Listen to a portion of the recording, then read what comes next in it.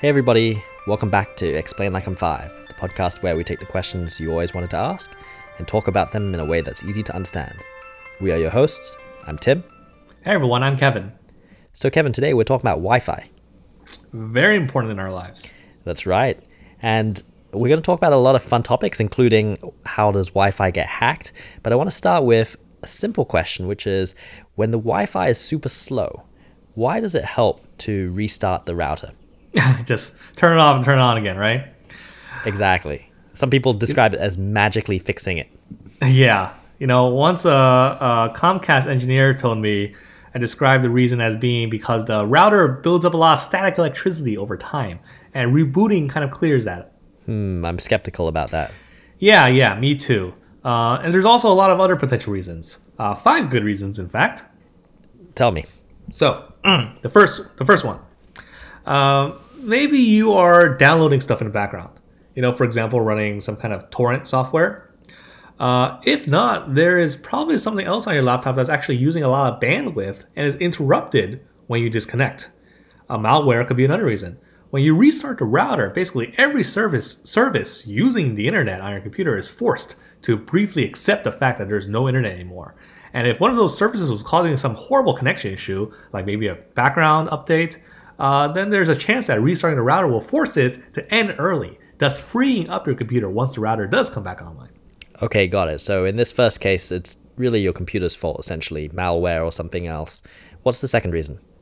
The second reason is the ISP fault, your internet service provider.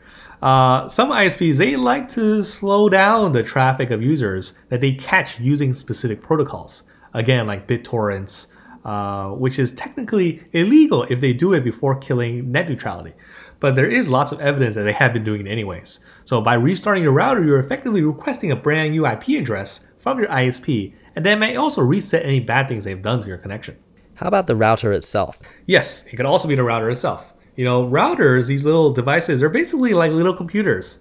They have memory and processors, and they run software just like a computer, but much cheaper and much more specific. It is possible that simply running for a long time makes your router kind of slow down from internal memory leaks to either bad design or a bad firmware. Okay, so we've covered the computer, the ISP, the router.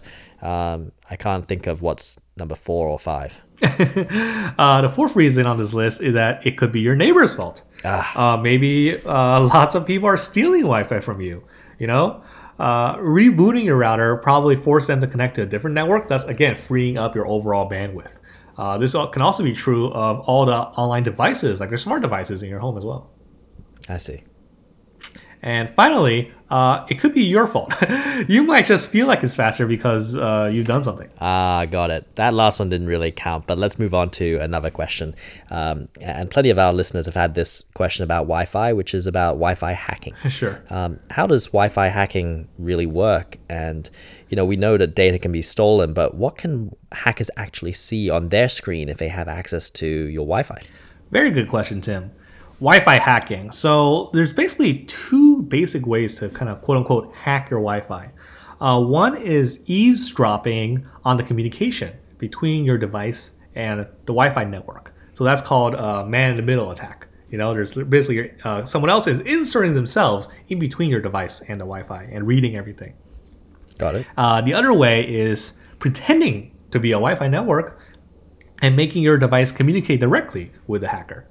Explain the difference to us. What's eavesdropping first? Yes, so eavesdropping actually only works with unencrypted communication.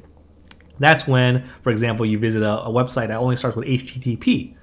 Encrypted communication usually has a URL that starts with HTTPS. The S, I believe, I want to say stands for secure. So that encryption defeats the eavesdropping in the first place. Otherwise, everything's unencrypted and thus readable by anyone kind of sniffing your data.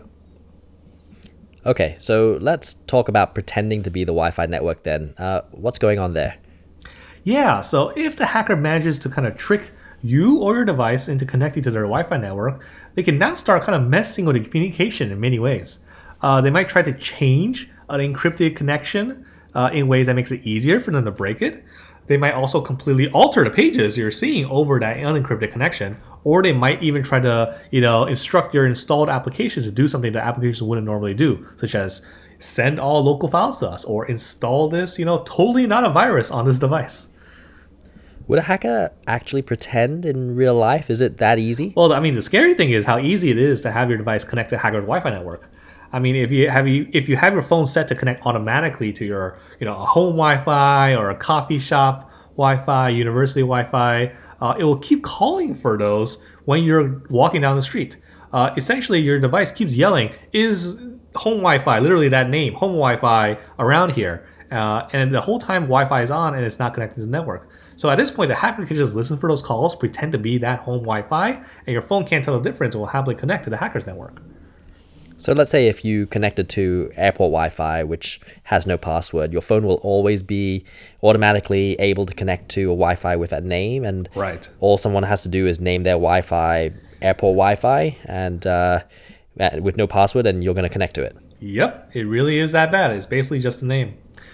Places like airports and schools usually have kind of multiple routers stuck all over the place with the same name. Your phone switches automatically, but to you, it looks like the same network, right? So that's why you can't use anything more secure at the moment. It was designed to work this way. Interesting. Did you learn something new today? If you did, send us a tweet or send us an email. We'd love to hear from you if you have suggestions on future episodes. Thank you, as always, to the wonderful community at r/explainlikeim5 on Reddit. We will see you all next week.